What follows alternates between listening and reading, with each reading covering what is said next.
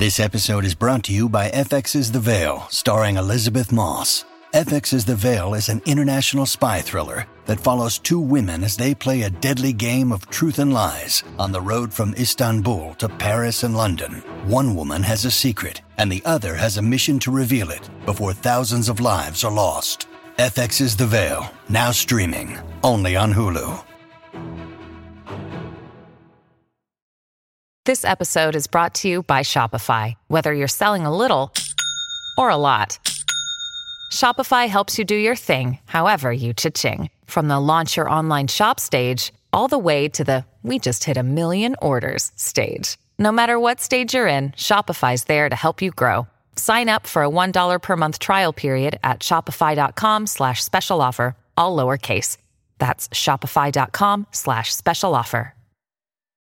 When you need mealtime inspiration, it's worth shopping Kroger, where you'll find over 30,000 mouth-watering choices that excite your inner foodie. And no matter what tasty choice you make, you'll enjoy our everyday low prices, plus extra ways to save, like digital coupons worth over $600 each week. You can also save up to $1 off per gallon at the pump with fuel points. More savings and more inspiring flavors make shopping Kroger worth it every time. Kroger, fresh for everyone. Fuel restrictions apply. Welcome to the New Books Network. I'm Caleb Zachrin, the assistant editor of the New Books Network, and you're listening to New Work in Digital Humanities.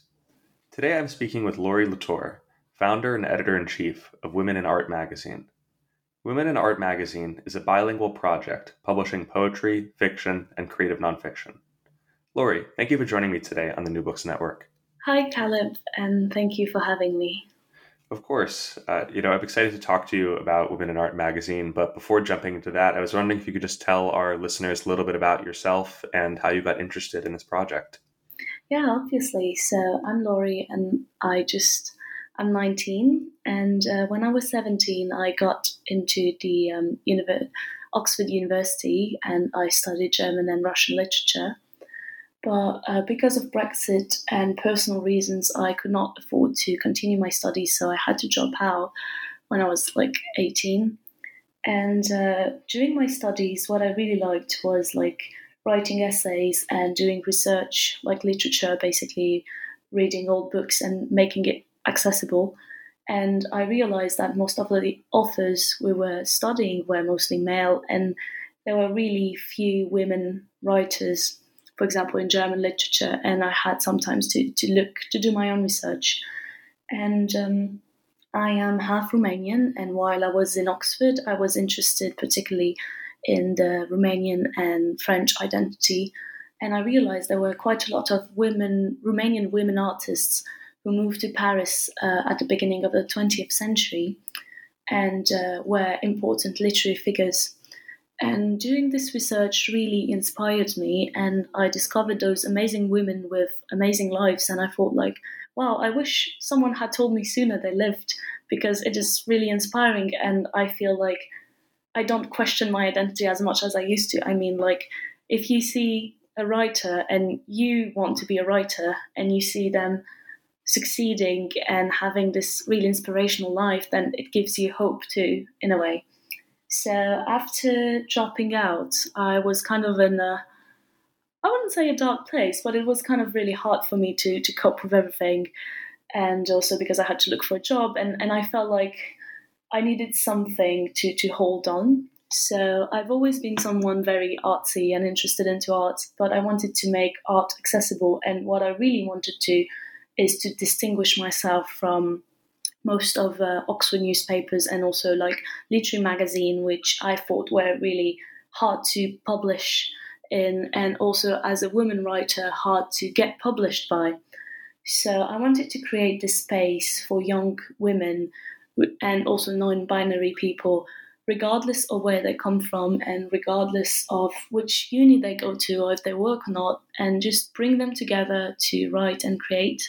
So what we do mostly is we publish poetry and also interviews, and we're looking to expand a bit what we're publishing, so with articles and essays, and also to engage our audience more and reach a wider, younger audience. We're really active on TikTok and Instagram, So we do a lot of short videos promoting young or even older women artists or non-binary artists who have been forgotten by history, at least like the big art history.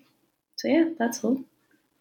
Are there any particular artists that you find particularly inspiring, either that are just people from history or people that you have written about or spoken with? I think, way too many. I think when I was talking about the Romanian artists, one that really inspired me was Ana Dunoi. So she's a Greek-Romanian writer who lived in the 20th century in Paris, and she comes from an aristocratic Romanian family. Actually, she never spoke Romanian, but what I really liked was her style, and also, for example, when I was in uni, we studied a bit Ephibris by Theodore Fontane, which talks about like this very rich woman who has an affair, and the way it's written is very different from the way Ana Dunoi writes an adultery novel called La Nouvelle Espérance.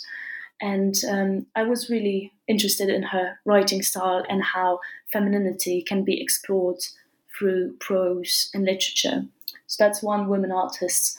And I think personally, I'm very, very touched by Farouk Farrokhzad. I don't know if I pronounce it well, but it's an Iranian poet from the mid-20th century. And she's really inspiring, and her life really moves me because she married really young to an old man. She divorced, and she published poems exploring her mental health issues as well as her sexuality. And I think for a woman, writing erotic poetry or even poetry about your struggles with depression and anxiety can feel very, at the same time, frightening, but at the same time very freeing. So I really admire her audacity and her braveness to write about those things, and they touch me particularly. So yeah, I think those are the two main inspirations I think I have. And then I obviously have friends who are artists themselves who inspire me daily. Something that I find interesting about the Women in Art magazine is that it's not just in English or in French, but you do it in both languages. Can you talk about working in multiple languages? Yeah, obviously. So I think I chose doing a bilingual magazine both in French and English because I studied a bit in England, and I was raised and born in France. And also because I wanted to mix both cultures and ways of perceiving seeing the world. Like, for example, what I really liked in England was that the focus is more also on creating things and being an entrepreneur and taking risks, and also like putting light and on a certain community. As in France, I think France is not as multicultural as England, and the emphasis is more on unity and patry and being French. So I wanted to mix both and show that regardless of where you come from, you as a woman and as non-binary, you can come together with a whole different group of people. And about what you said about managing it and publishing both in English and in French, it is true that we have more submissions in English because I think more people talk English than French.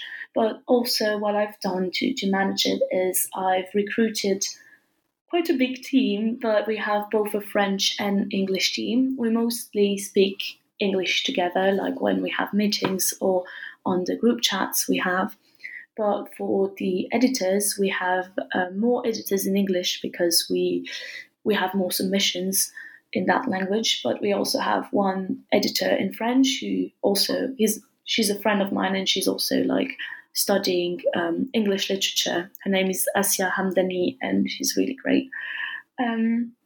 So yeah, we have a bilingual team, and it's not just French and English people. We have Romanian contributors, people from Eastern Europe, some people from the Middle East So yeah, it's really good to have like very different profiles. What has it been like doing a internet-based project? How does it compare to, let's say, a club at school or a campus paper or other things? Have you been able to connect with people and expand your scope of interest through the internet? Yeah, actually, I think it has been very frightening. I remember when I started this, I was just behind my laptop doing some Canva design because I really like designing stuff and promoting things. And I was beneath, and I had this idea. And actually, before Women in Art magazine was not supposed to be a magazine; it was supposed to be a podcast. But then I realized what I'm good at. I'm good at writing, and I'm good with people, I guess. So let's do a magazine instead. And I was so frightened, and I created the Instagram account, and I posted those little Canva designs where I'm saying we're launching Women in Art, feel free to submit, and we're recruiting a team. And at first it was just my closest friends who like followed the account, but then slowly more and more people got into it, and I managed to recruit a very large team. I mean, we're not, what the thing is, we're not all working together. It means like it depends on the periods of time because some of them have jobs, over them. Some part of the team are students, so they're really busy. So we're just like, there are moments where we work on a certain project all together, and other moments where it's just me and Anya Rouvière and Fernanda Baronti, who are like the social media, part of the social media, who are working on creating content. So that's the first part. And then about doing it digital, I think it's something that I thought would work against us, who actually worked for us, because we don't have any budget. Like I started that in my room, and because I left Oxford, I couldn't get any grant or scholarship from like Oxford Uni to support this project. So I can't pay my team, and that's a shame. And I really want to, but so that meant that I had to do it only digital. But that's actually good because young people don't buy magazines like physical copies, or very little ones do. But what young people do is stay on their phones and watch TikToks or scroll through Instagram. So what we decided to do with my social media team is try to follow trends and follow the trends, but in order to promote women artists and non-binary artists, and to promote culture and make culture seem way more accessible. Because I think one of the main ideas I'm trying to fight for or promote is that when you know your culture, when you interest yourself in where you come from, then you are less exposed to I wouldn't say prejudices, but to people making fun of you. Like, it doesn't touch you as more because you think you know better than them who you are and your value. What I'm trying to say is, like, when you know your culture and you're proud of it and you feel seen and heard, then it's way easier to, in other aspects of your life, to be more like confident. Because I think that's a thing. Like, sometimes as a woman, your art is not really promoted, or you feel like you don't belong to a certain place, or or it's really hard, or people only look at you as a body. But when you create art, and when people around you look at you not as just a body, but as someone with a mind and someone who creates, then it's something really, really moving and really empowering. I don't know if that answered your question well. Yeah, I guess my sort of follow-up question to that is, do you have a sort of a picture in your mind of like the type of people or the type of person that you're trying to connect with? I think mostly young people and also older generations. I think everyone really, but with different messages. I think young people, I think it's more with a hope message, encouraging them to discover culture, encouraging them to read, encouraging them to visit exhibitions, saying, look, there's this exhibition right now, it's free, go, it's cool. Or discover this young artist who didn't get into art school but still managed to get her works exhibited. Look, you can do it too. And also to older generations, to show them that young people are still interested by art, and young people are gifted, and young people are not just mindlessly scrolling through Instagram or watching TikToks. They are also learning and creating. So I think, it's trying to smash a bit some prejudices we have.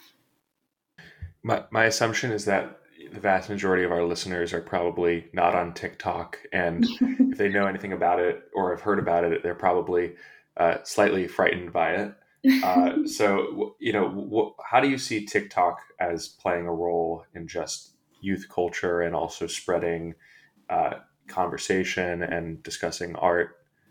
What role does TikTok play? I think, well, just for the audience who doesn't know what is really TikTok, TikTok is a social media platform that you post short videos, either of yourself or of books or exhibitions, or just short videos with music on. And some videos work better than others because you use a certain music that is very popular, or you do a certain dance that everyone does. But inside TikTok, it's very, very large. And I think there's really something to tap into, especially in the culture and art section. Because, for example, on TikTok, there's a lot of young poets promoting their work. For example, it's, I don't know how it's called, but it's like young poets film themselves reading their own poetry. Or there are TikToks, like short videos, where young people film the books they're reading, or they film the exhibitions they go to. And there's with the books they're reading, it's called Book Talk. And then there's and then they follow certain hashtags like artists of TikTok, there are kind of little communities everywhere on TikTok. So why we're using TikTok is because it's mostly young teens up to I think max 25-year-olds who use this social media platform, and we really want to engage with a younger community to make them interested in art and more women artists. And especially now, I feel we live in a world where feelings are put over ideas, which I think is very dangerous. For example, I think there are political systems who live off fear and have very dangerous ideas, and there's not really much thought behind it. And I think with culture, showing young people that there are artists who have had such interesting lives, it can be very hopeful. Like for example, with racism and Black Lives Matter, there's a lot of anger in this movement. And I mean, sometimes it's good that there's anger in the movement because you want things to change. But with art, with women in art, what we can do is promote artists from the past who have had a very interesting life and who have fought against these prejudices. And like that, we can add our own little thing to the movement, because we say, look, that there have been artists who have done that, and art is not just this thing old people are interested in and has no connection to us. Art is something that is made for everyone and should be accessible to everyone. Is there a particular essay or work of fiction or poem that you've run in the magazine that you want to talk about, sort of highlight? I think so. We have had very interesting submissions, and I think I wouldn't say my favorite texts, because I like them all and every artist has their own unique voice.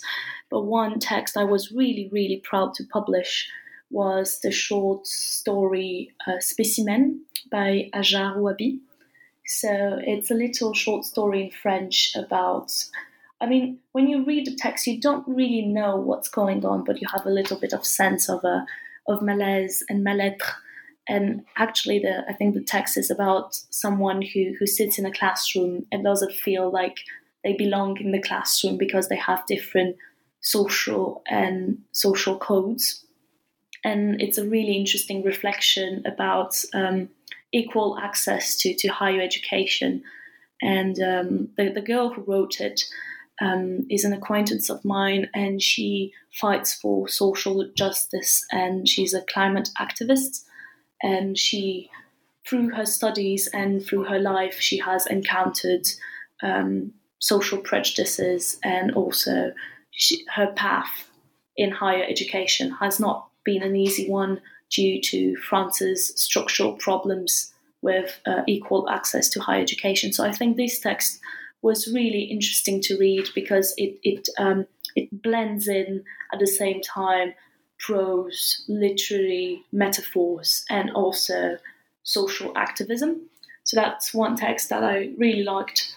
And I think another text is a poem. Actually, it's a very long poem by a poet named Eulalia Zouassi. I don't know how to pronounce it, but she's a theologist.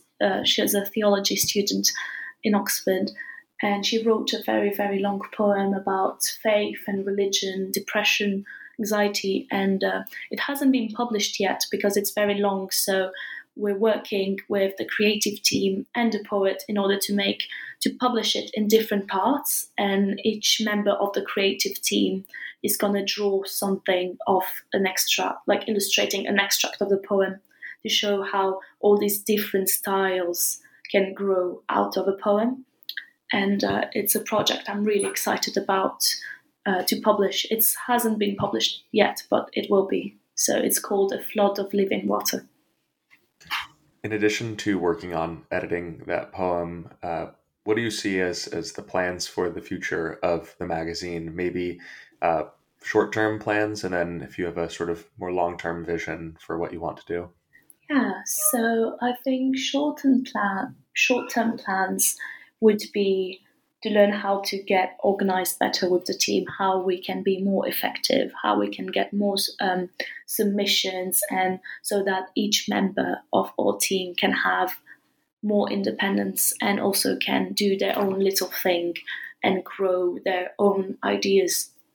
That's the short-term plan.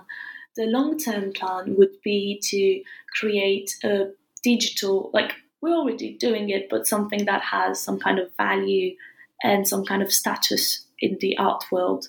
So, and being able to pay our artists and to pay our editors or creative team or social media team members, because it's still work. And even as a woman artist and also as an artist in general, it's hard to get paid for your work because people say, oh, but we're giving you visibility. Yes, but you still need money to pay your bills or to pay your rents, and visibility is great, but sometimes you need also. And I'm not saying that it's just to pay them for their work. And also maybe that would be even the longer term, being able to create a shop where people can buy art made by the artists, by the creative team. So, for example, tote bags with a drawing of a poem or little cards.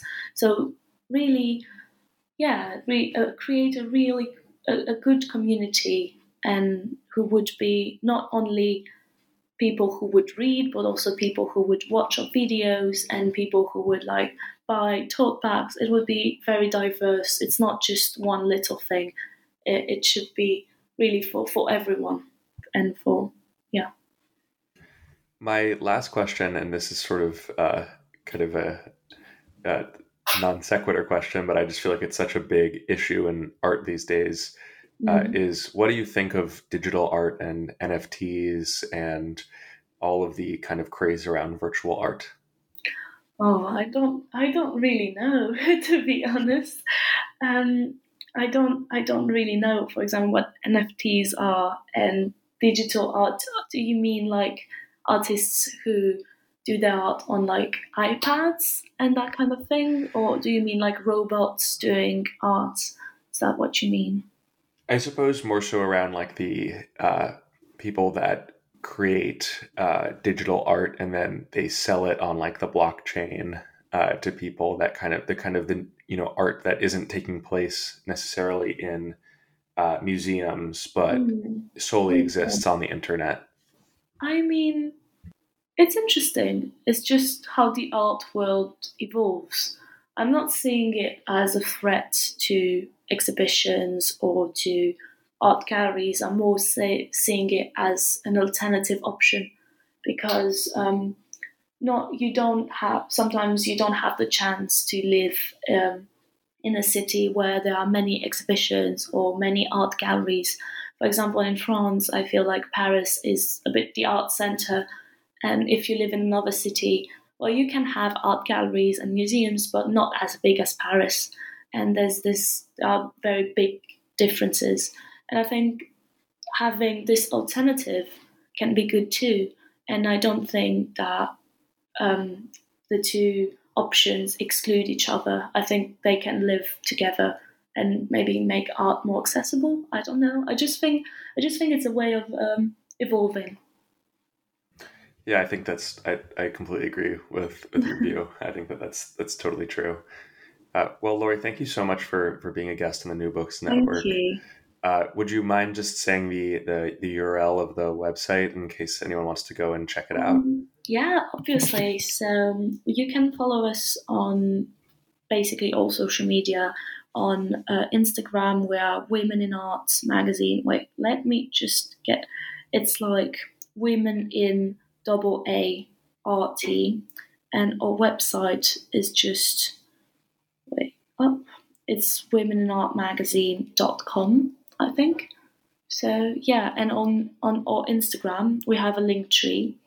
Linktree is like where you can get like multiple websites, not websites, but links. So you have the link to our Instagram, the link to our Facebook, the link to our Twitter, and we're basically mostly active on Instagram and TikTok. But yeah, it's Women in Art Magazine.